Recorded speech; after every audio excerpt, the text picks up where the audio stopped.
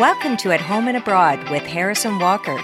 Join us each week as we explore the far reaches of the globe in search of unique characters and stories to share. Reach beyond your front door as we uncover new perspectives, intriguing ideas, and lessons learned over time. Let's jump in. Diversity and inclusion. These are terms that are bandied about boardrooms and many public arenas, but what do these hefty words really mean in our daily lives, especially when we travel? How these closely related social values are expressed or repressed can significantly impact people's sense of belonging, their sense of security, whether at home or abroad. We dig into diversity and inclusion more deeply with Pauline Kajiura and Cole Gately, co-directors of Intersecting, an anti-racism and anti-oppression consulting firm based both in Europe and Canada, about how we can each uncover our own biases as well as become better allies in every setting to affirm all people of all abilities, gender, sexual orientation, race, religion, culture, and customs. So let's come together and get real about diversity and inclusion. So, Harris, there's a common perception that if one has the time and money, everyone can travel. Mm-hmm. Perhaps there's some truth to this, but we don't often think enough about how complicated and potentially dangerous travel can be for some people. I know. Even if we just simply consider people with mobility issues, travel can be quite daunting. Many people have assistive devices of all kinds, like wheelchairs, walkers, canes, braces, but accessibility widely varies from place to place. It does. And as a population ages, accessibility becomes more of an issue for more people too. It does. Daily living can be demanding enough for those with mobility issues, even at home. Just think about then having to navigate your way around unfamiliar environments with a whole new set of unknown challenges. Accessibility aside, though, travel can be difficult too for reasons of discrimination and exclusion. Discrimination based on gender, race, religion, and sexual orientation is possible really no matter where you are in the world. But in some cases, travel to some destinations can be literally dangerous. Yeah, it's a very good thing then that the travel industry is placing a greater emphasis on inclusion and diversity more so than ever before. But as recently as 2019, an Accenture survey of more than 2,700 consumers from the airline, cruise, and lodging segments across the United States, Canada, and the United Kingdom reported that many travel companies do not prioritize inclusion and diversity. This may have changed, though, as it seems that since the pandemic, there seems to be more demand for greater diversity and inclusion among travelers. In fact, according to the Accenture survey, 74% of people polled cared about whether a company offers a range of products and services to make those in their diverse segment feel included. I hope that the travel industry is really listening to what people have to say. Me too. Take Martin Heng, for example. He is the accessible travel manager and editorial advisor at Lonely Planet. He himself suffered a catastrophic spinal cord injury in 2010, and he claimed that the experience opened his eyes to the difficulties experienced during travel. Well, I would imagine it would. So what specifically are we talking about when you refer to difficulties experienced by disabled travelers? Well, there are so many. We are only scratching the surface in this episode, Harris. Obviously, one major issue is wheelchair accessibility. This can be really hampered by curbs, lack of elevators, doors, and the inaccessible baths and showers in a hotel room. Heng says inclusive tourism also includes parents with strollers, temporary conditions that can impact the ability to move about with ease, such as a broken leg or illness. Also, it should be noted that most seniors can benefit from barrier-free environments. I think we could all really benefit from a barrier-free environment, couldn't we, Walker? Absolutely. So we have been talking about barriers to ease of movement, but let's talk about travel environments that can pose a threat to people's well-being, safety, and sense of belonging due to discrimination or harassment due to race, gender, or sexual orientation. Well, according to an article by Alexandra Gillespie for National Geographic, rideshare bookings are canceled by drivers more often for Black people than white people, and for 2S LGBTQ plus riders compared to straight users. Black travelers are more likely than white ones to have their Airbnb bookings denied as well. So you can just imagine how that kind of discrimination can impact not only enjoyment of travel, but could possibly pose real risks. Gillespie also most interestingly mentioned that research shows that the facial scanning technology becoming increasingly popular in airports is more likely to misidentify people of color, and likely TSA body scans can either out trans travelers or flag them as security threats. That's really kind of scary. You know, I did notice when I was coming through border control just this past weekend from the Galapagos that a predominant number of people of color were pulled out of the regular line for further questioning.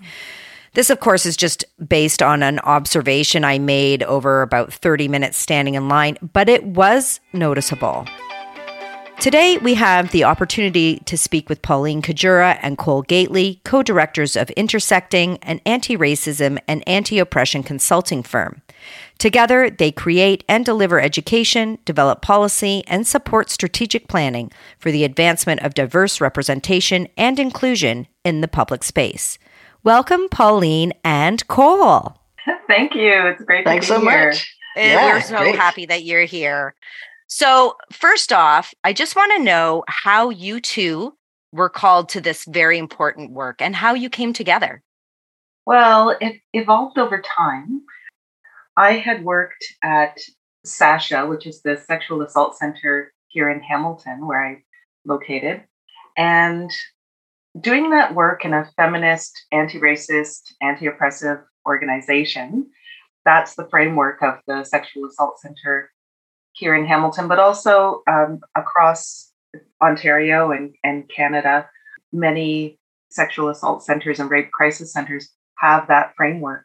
And so working in that framework for 10 years really gave me that basis for a good anti-racism, anti-oppression lens that you want to apply to organizations.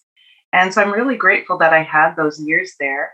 Also, at that time, quite a number of years ago now, I was providing some of the anti-racism training to the community. So that's where I sort of started with this work, and then later moved on to other organizations and made sure that that anti-racism, anti-oppression framework was there.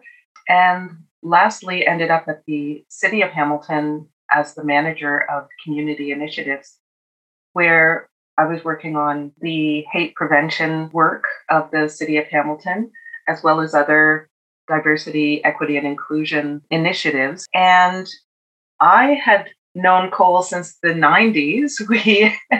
Our paths would cross. We were buddies since then. And, you know, our work evolved over the years, and we came to both be at the city and decided, hey, let's take our show on the road and do this full time, providing this education and training. Thinking about the 90s, I worked for the entire decade of the 90s, from like 91 till 99, at the Women's Bookstop in Hamilton, which was a feminist bookstore. I think it was the second to be opened in Canada. And I was identifying as a lesbian in those days. I'm a trans man. And so I was living my life as a woman, and I was really involved in the women's community and feminist community. And I really learned almost everything that I know about anti-racism and feminist organizing through my time there. And then I moved into working with people experiencing homelessness. That's really my calling, I would say, working on the streets as a street outreach worker and coordinator, interacting with people who experience marginalization on many, many levels. You know, I found that when I was doing street outreach coordination that I, had a little bit of an affinity for working with people who are marginalized, but also helping others to understand the complexity of homelessness and mental illness and all of these kinds of things. So I actually decided to go to OISE, which is at U of T, Ontario Institute for Studies in Education, to do my master's in adult education and community development. So I graduated in 2010, and I ran an education program working with frontline workers working in homelessness, so educating them on whatever workshops they wanted. And then, as Pauline said, I moved over to the city, and then we decided after 2 or 3 years being there that we wanted to do this full time by ourselves. Join forces, as they say. Yeah. And it sounds like you both have slightly different, but a very vast breadth of experience in the fields of anti-racism, anti-hate, anti-oppression, and with the additional piece of people who are marginalized and homeless. So can you illustrate for our listeners what an inclusive and anti-racist environment might look like? It's complicated. It's as complex as human beings are complex. But really, when we're talking about inclusion, we're hearing so much about equity, diversity, and inclusion work these days. And it's important to understand what those words mean. Diversity is about ensuring that there are many, many perspectives and voices at the table. Inclusion supports that, makes sure that that diversity of people are all feeling included and welcomed and living to their full potential in a workplace. And that is often what we don't see. We see that people are relegated to particular positions because of their identities. We see that opportunities that are most coveted are filled by people that are representing, homogeneous identities. And we want to see more diversity in workplaces. We want people to be having those same opportunities regardless of their race, religion, sexual orientation, gender identities. And that's what we're not seeing. So this anti-racism, anti-oppression lens and working toward a more inclusive environment, we want to see that there are more people represented and that people are living to their full potential. Mm-hmm. And everybody have as much access as everybody else, whether it's in the workplace or social setting or any recreational setting. It should be something that's across the board worldwide. I mean, we're speaking from a Western perspective at the moment, but clearly the challenges in different locations are different. Yeah. And can be more challenging in some places than others. Another thing about inclusion is that it goes hand in hand with anti-racism, because the other thing is that it's far too easy to become non-racist, and I'm not participating in racism. My ancestors, came here, years and years and years ago, so it's got nothing to do with me. But really, an inclusive anti-racist environment means actually taking action against racism and actually, and taking responsibility for that. And when we think about inclusion, we sometimes think about, well, who's doing the including? And often it's that dominant group, white people, men, etc., who deem to include people who are marginalized. So really using that word inclusion is, we have to think about it with that anti-racist lens and anti-oppression lens, because otherwise it can become a little bit tokenistic. Absolutely. That's an excellent point. And it's something to highlight, I think, that, who is doing the including? And should there be anybody who's in the role who is deeming who is included? So getting past that point, really. Yeah. Okay. So where do you see now the most glaring gaps in representation of diversity and inclusion in Western society? I mean, it's in the news always, particularly where we are in Canada and the United States. From your perspective within your work, where do you see these gaps being most prevalent? Well, in all facets of life, there can be these gaps, for sure, gaps in representation. I would say that the legal system, the criminal justice system, we're reading about major gaps. There was just actually a hunger strike at our local jail in Hamilton recently, just this week, in fact, because of poor living conditions and because of lack of access to mental health supports and racism and all these other kinds of issues that are happening. And so I think that we do need to look at things like policing and thinking about the legal system and Indigenous people being overrepresented and Black people being overrepresented in our prison system. So there's lots of work to be done there. And I also feel that Queer Pride is coming up, and I always start thinking about corporate sponsorships of Pride festivals and things like this, which really is about profit making and virtue signaling in many ways, much more than it is about actual inclusion. And so, putting out the Pride flag for June doesn't necessarily mean that that place is inclusive. And so I think that the business sector could really do with some help. Not all businesses are to blame, but definitely when we're thinking about the private sector, we need to think about responsibility to communities, because that's who keeps them going. In my opinion, the glaring gaps could be in those two areas. Right.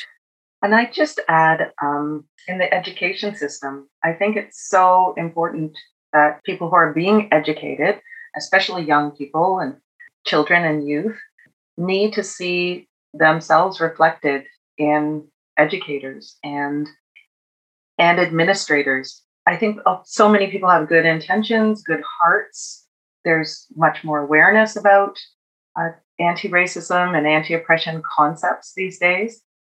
But those perspectives, coming from perspectives where you have lived experience as a racialized person, as someone who is queer, someone who is trans, those perspectives need to be reflected in our education system so that children who are learning, youth who are learning, are not just hearing single stories, but instead are hearing from people with lived experience and connecting in that way. That is how we grow and change together. Absolutely. And see ourselves in the world and create our own sense of identity.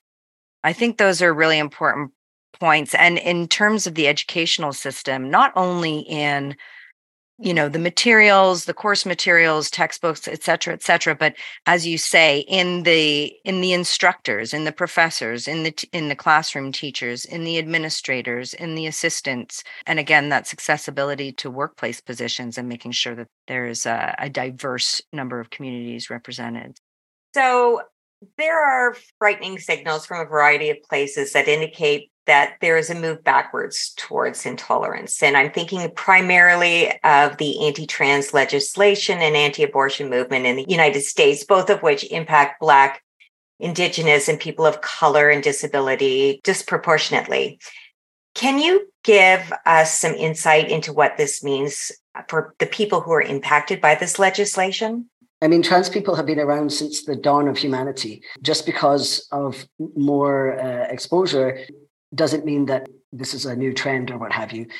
And the thing about this legislation is it really is misogynistic, which is woman-hating, and it's obviously transphobic. And it's also racist as well, because trans women of color are most impacted by anti-trans legislation. In fact, there's a statistic from 2021.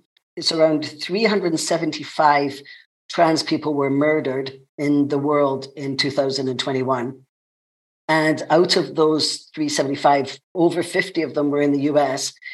And the vast majority of people who were murdered were trans women of color. So there's those intersections of transphobia, misogyny, and racism all working together to make some people's lives at so much more risk. And also this, the legislation around trans people is really around people thinking that, trans women are actually cisgender men trying to groom children or what have you. I mean, all statistics point to sexual assault of children is happening by far, over 95% of it is happening by cisgender heterosexual men. And not by trans women, not by gay men or anything like that. So we really need to put this in perspective and understand that this kind of legislation is about hate, it's about exclusion, and it's very political, and it's really, really dangerous for trans women and non-binary people and everyone who's trans, and especially young people who are really being targeted in very egregious ways. Just to add, the sexual assaults that are taking place, yes, by heterosexual men, but also by men that the person knows. So, yeah, especially for children, it's a family member or a friend of the family, 90 something% of the time. So, just to add that piece.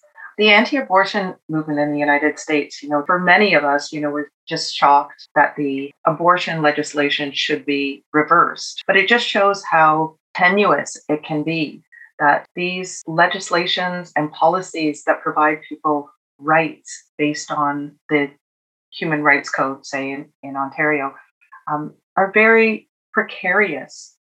And this is what is so frightening and so sad, that legislation that provides people their rights based on gender, based on race, that these should be so precarious that at any given moment, as a movement becomes stronger that is hate-based, that we can lose these rights in a moment. That is frightening. And as Cole says, we have to be we have to be anti-racist. We have to be anti-misogynistic. We have to be thinking about these things and not thinking that they can't impact us. They do. Women are put into positions where they cannot seek abortions legally, where they are then having to seek abortions in very dangerous situations. Women are already being subjected to sexual assaults within their own homes. They become pregnant or at risk of being pregnant. Women need to be in a safer space, especially women who are Indigenous and Black, racialized, women with disabilities. As Cole says, all of these identities intersect, and they can put women at greater risk if they are in situations where they are consistently less than others. As I say, these legislations are precarious, and we have to recognize that that's true. Yeah. In the last little while, particularly with the abortion issue, I think it took a lot of us off guard that the wind could blow a different direction and all of these rights could just be snatched away. Like it took our breath away. Yeah, absolutely. And we often think that legislations like that have been around forever. There were women who fought for decades to ensure that those legislations were in place. And it's not all that long ago, right? No. It's an important reminder that things can change. And we do see those cycles politically, and we see reactionary reactions to crises like the pandemic, and they really fuel movements that are based in fear and hate. I just wanted to say that also when we're thinking about these things, what it means for people impacted by such legislation, but we also have to think about whose responsibility is it to end these things, to end the anti-trans legislation, to step up and speak out against it, and to end anti-abortion legislation. It's actually people who benefit and who have the most privilege, right? So if you're not trans, if you're a cisgender person, this anti-trans legislation doesn't affect you at all. But that legislation is coming from the cisgender community.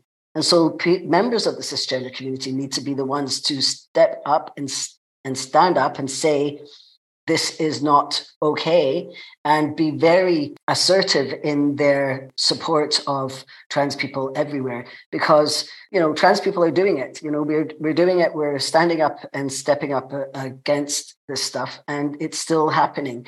And where the real power lies is in those who have that privilege of not having to deal with this stuff. Right. And the same with, people who are not pregnant, who are not intending on being pregnant. Also, it's their responsibility to step up and be loud about their support of people's right to choose abortion.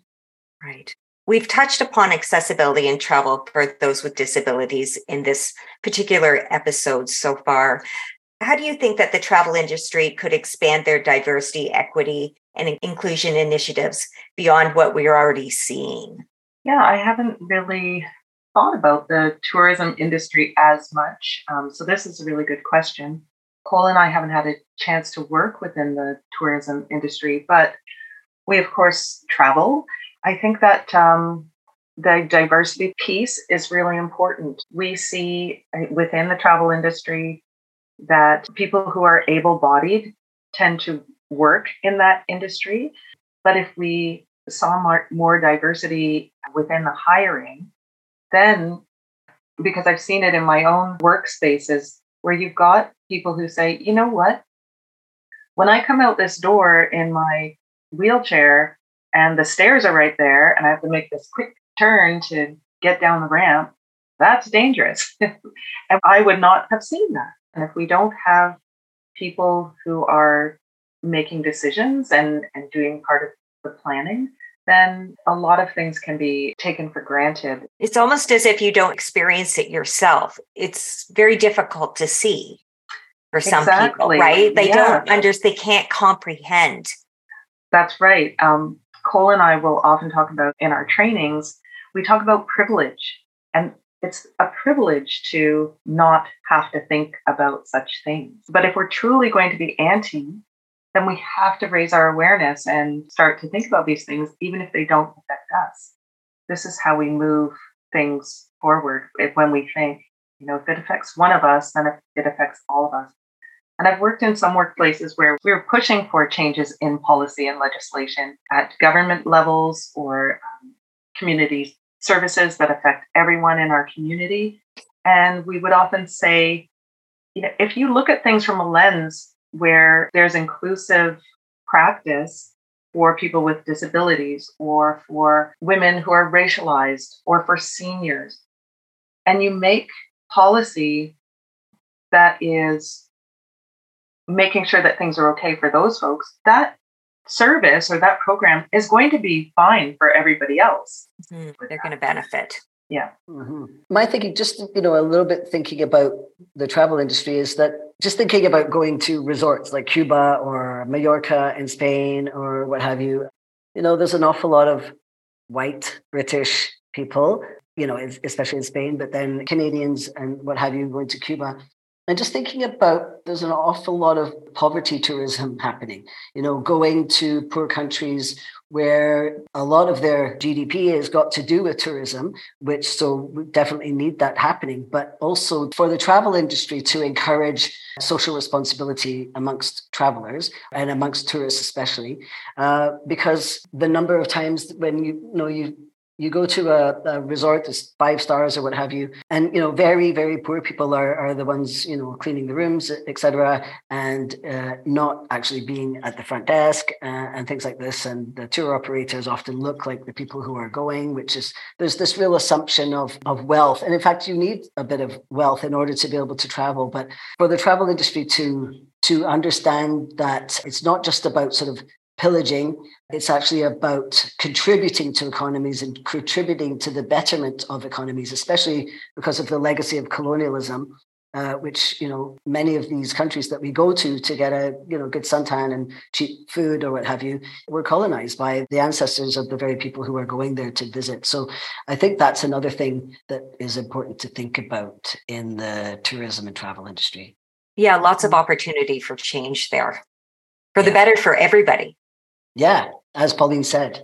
Yeah, exactly. So what can we do as allies, both at home and abroad, to further the objective of anti-racism and anti-oppression in our daily lives? It's so important for people to recognize what being a good ally is all about. We talk about the 5 tips for being a good ally, and they are: understand and recognize your privilege.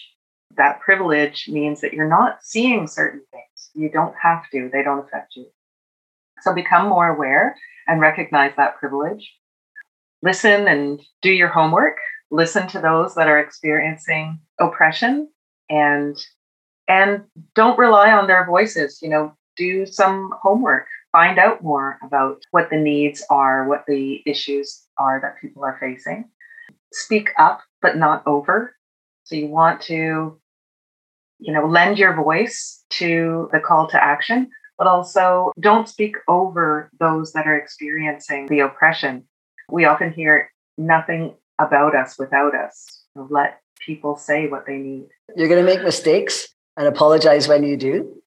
Yeah. And, to err is human. We all make mistakes and it's perfectly fine. But, getting defensive about it is not the way to go. Apologize, listen to the person who is telling you that you've made the mistake, and then commit to changing your behavior and move forward. And then the last one. Ally is a verb. You've got to do the work. Right. 1 through 4. To quote Francesca Ramsey, who has this great video, and she can be found at Cheska Lee if you're looking on social media. Yeah, ally is a verb. We've got to do the work.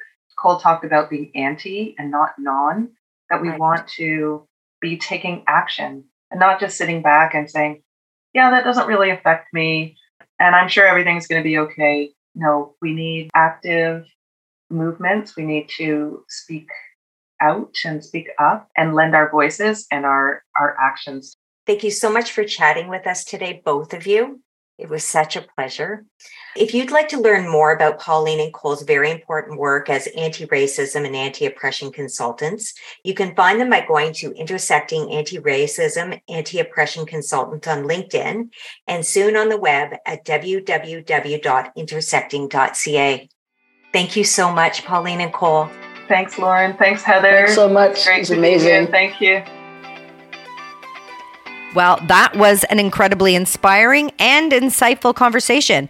I think the key to travel really is choosing a destination where you feel safe and comfortable being who you are, which is so aptly put by the Government of Australia in a recent Smart Traveller publication. Research is everything, right, Walker? It is. Be aware of a country's laws and customs pertaining to gender identity, gender equality, and sexual orientation. The better educated you are, the better prepared. Because, of course, nasty surprises when abroad are not fun. If you don't like the politics, the biases, or laws, perhaps reconsider your plans. Otherwise, it's best to abide by the host country's laws to avoid any unpleasant circumstances. It should also be noted, however, that often laws are vague and use terms like vagrancy or public nuisance or public morals that can entrap and criminalize 2S LGBTQ plus people. Be aware, too, that laws may also differ regionally, even in one country. Right. I've heard that in some countries, penalties can range from fines to jail time or even corporal punishment. In a small number of countries, you could be given the death penalty as well. I know, which is terrifying. I think understanding the laws and customs of any destination is good practical advice for anyone, but particularly so if you are a member of a community who might be at risk of discrimination or persecution. Mm-hmm. For example, my sister, her wife, and child have to be mindful of where they travel to ensure it's a safe and secure environment. Not all countries recognize a same-sex marriage or parental relationship status, which could have implications for healthcare, such as next of kin rights, legal rights, and more.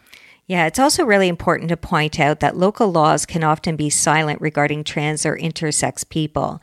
Destinations that criminalize same-sex relations may also use the same laws to outlaw gender identities, something to take into consideration for sure. Mm-hmm. And if you're traveling to a more conservative country, it is possible that you may be the target for violence if you are 2S LGBTQ+. Don't assume that you will be protected and supported by the local authorities if you are a victim of violence. Depending on the destination, sometimes reported assaults are ignored, and some travelers may even experience discrimination or abuse at the hands of local authorities. Reporting an assault could even result in being arrested or being jailed for reporting a crime. Wow. So how do we find this information on the destinations we propose to travel to? Well, Smart Traveller suggests that one joins online forums for up-to-date information of other people's experiences at your preferred destination. The Human Dignity Trust also provides information on countries that criminalize 2S LGBTQ plus people, and you can access a guide on global anti-2S LGBTQ plus laws through Human Rights Watch. Although you can educate yourself on what legal protection is available, there is no guarantee that any protection will be enforced or provided. provided. Those are really good resources. And of course, we'll include these in the show notes. So are there known parts of the world that can be more dangerous for some communities at risk? Well, according to the Responsible Traveler, there are many countries where homosexuality remains illegal. In Brunei, for example, they introduced the stoning as a punishment for gay sex in 2019. Oh my God, 2019. I know, 2019. That is unbelievably backwards and terrifying. Yes, this same article also noted that there is a fine line, of course, between being respectful of local customs and beliefs and giving in to a nation's homophobic views. People need to make up their own minds how far they're willing to go. And that once people are informed that they need to decide if they are comfortable with traveling to certain destinations and whether or not they're willing to abide by each country's laws and social constructs. Some tourists may not wish to support discriminatory beliefs. Others won't want them to get in the way of their travel experiences and believe they have the right to travel where they choose. Yeah, well, I can see both sides, but I certainly do take it into consideration when I choose our travel destinations for my family. It might be wise to go to your local government website to get the most up-to-date information on traveling to specific destinations and just what precautions one should take. The travel advisories are usually fairly detailed. They are. So just as the 2S LGBTQ plus community may experience discrimination and persecution, the travel experience of visual minorities has its own unique challenges. For instance, a Parisian travel blogger named Rubens Fils, author of Traveling While Black and the website Been Around the Globe, wrote an article entitled The Travelers Facing Down Racism to See the World. Rubens states that for many Black travelers, preparing to visit a destination isn't just a matter of booking tickets, buying foreign currency, or packing a swimsuit. Often it involves mentally preparing to be confronted by something barely mentioned in guidebooks: racism. He further states that many non-Black people are surprised or even shocked when they find out that Black people do research related to racism before they travel. Unfortunately, it's not surprising, but it certainly does highlight privilege, does it? It certainly does. In his article, Rubens Fils noted a statistic from MMGY Global, a U.S. marketing agency, that said Black leisure travelers in the United States spent $109.4 billion on travel in 2019.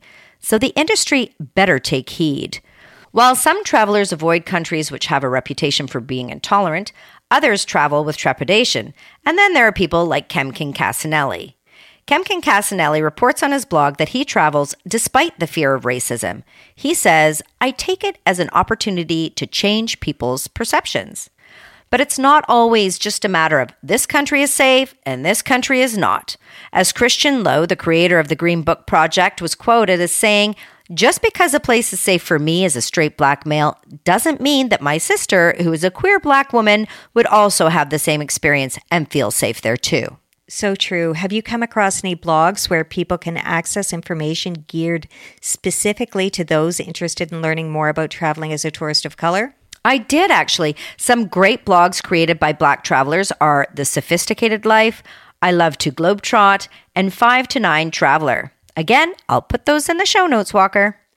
Often, though, the love of travel cannot be denied. And what is travel if not a challenge and an adventure? Have you ever heard of the blind traveler, Harris? No, I don't think so. Well, the blind traveler was the nickname given to the adventurer and author James Holman, a British man who lived and traveled in the early 1800s.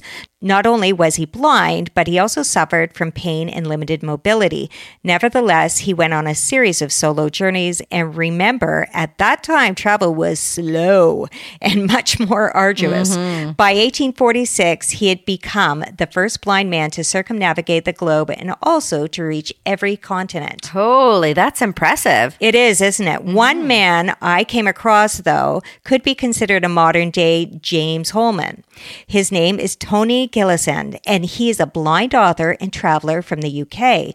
He was diagnosed as an infant with a rare genetic visual impairment, and before the age of 5, it was also realized that he was partially partially deaf in both ears. Despite these challenges, he has traveled extensively, despite even requiring a kidney transplant at one point. Now, this may not be an up-to-date figure, but the last I read, he had traveled to 128 countries, as well as all of the United States and all of the Canadian provinces. Oh my gosh, that's amazing. How wonderful. What an inspiration he is. I agree. He is absolutely putting me to shame, that's for sure. And he isn't just sitting around in his hotel room and taking in sort of these sit-down concerts either. On his website, he says that he's bungee jumped 17 times, been skydiving 3 times, zorbing twice, driven jet boats, ridden motorbikes, jet skied, and the list goes on, Harris. Okay, hold on a second. What is zorbing? Well, I thought you would ask that. It's also known as globe riding, where you roll down a hill in a big transparent sphere. Oh, nice. Like a hamster in a wheel. I think I've seen that. Yeah, not my cup of tea, but apparently it's Tony's. So in all this time, he must have found himself in some difficult or dangerous situations, right? He has. Apparently, he nearly drowned while whitewater rafting in 2004 on the Zambezi River in Zambia, Southern Africa. He claims it was frightening, but thrilling. I can see that as frightening, but not so much the thrilling part. So he's probably a true adrenaline junkie. He also said he survived being trapped in Mali during a military coup d'etat. Holy, okay, now we're way beyond my comfort zone. Now, Tony lost me at bungee jumping, honestly, Harris. I'd like to see you bungee jump there, Walker. No, thanks. So he clearly has a real passion for travel and adventure and not simply an interest in just vacationing somewhere different. You got that right. Tony says that he loves the challenge from getting from one place to another independently. He experiences a country and culture with all his other senses. What's left of his hearing, smell, feeling the wind on his face and the pavement and ground as he walks. I love it. Sounds like nothing will stop this man, and certainly not any physical limitations. Tony is all about doing and not talking. Listen to this, Harris.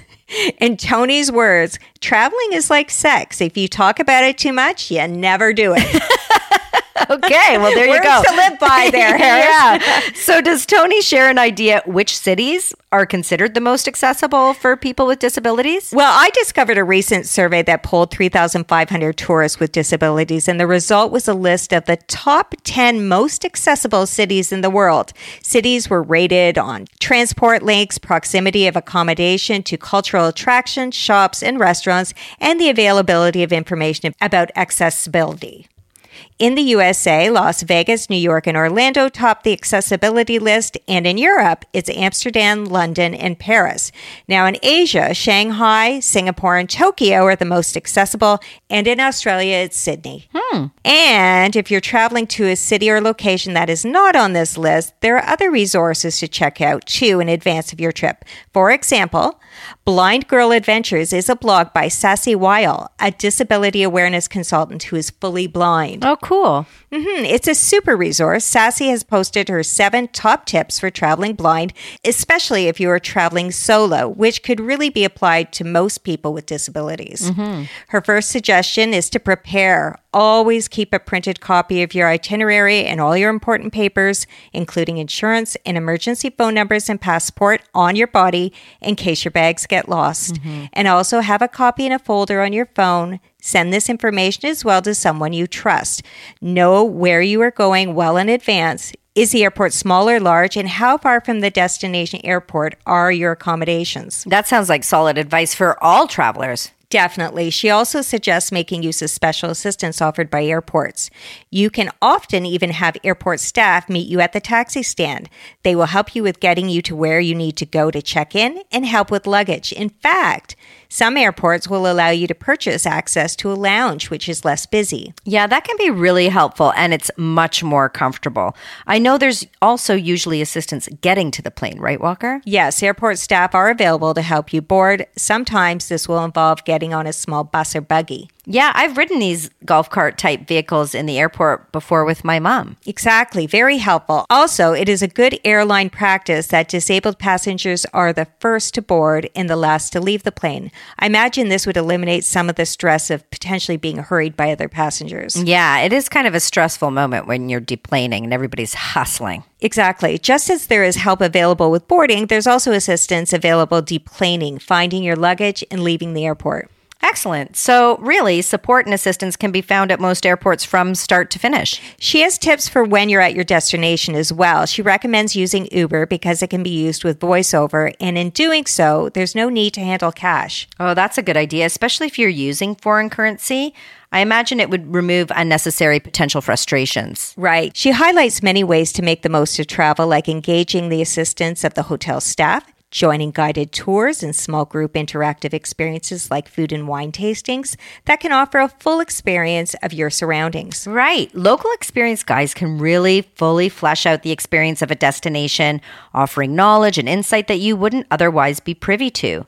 So are there specialized tours for people with disabilities, Walker? Absolutely, there are. In fact, there are travel tour operators that focus solely on providing customized tours and trips to travelers with disabilities. Some even plan down to the last detail, including taxis, sightseeing, accommodation, and more. These agencies operate trips all over the world, too, so the sky is the limit, Harris. Oh, good. That's reassuring to know. I once had the privilege of seeing motivational speaker and disability advocate Spencer West. You know who he is, right, Walker? Spencer is a gay double amputee. He is so inspirational and often speaks about overcoming adversity and advocates for inclusion, equity, and justice for people with disabilities and the 2S LGBTQ plus community.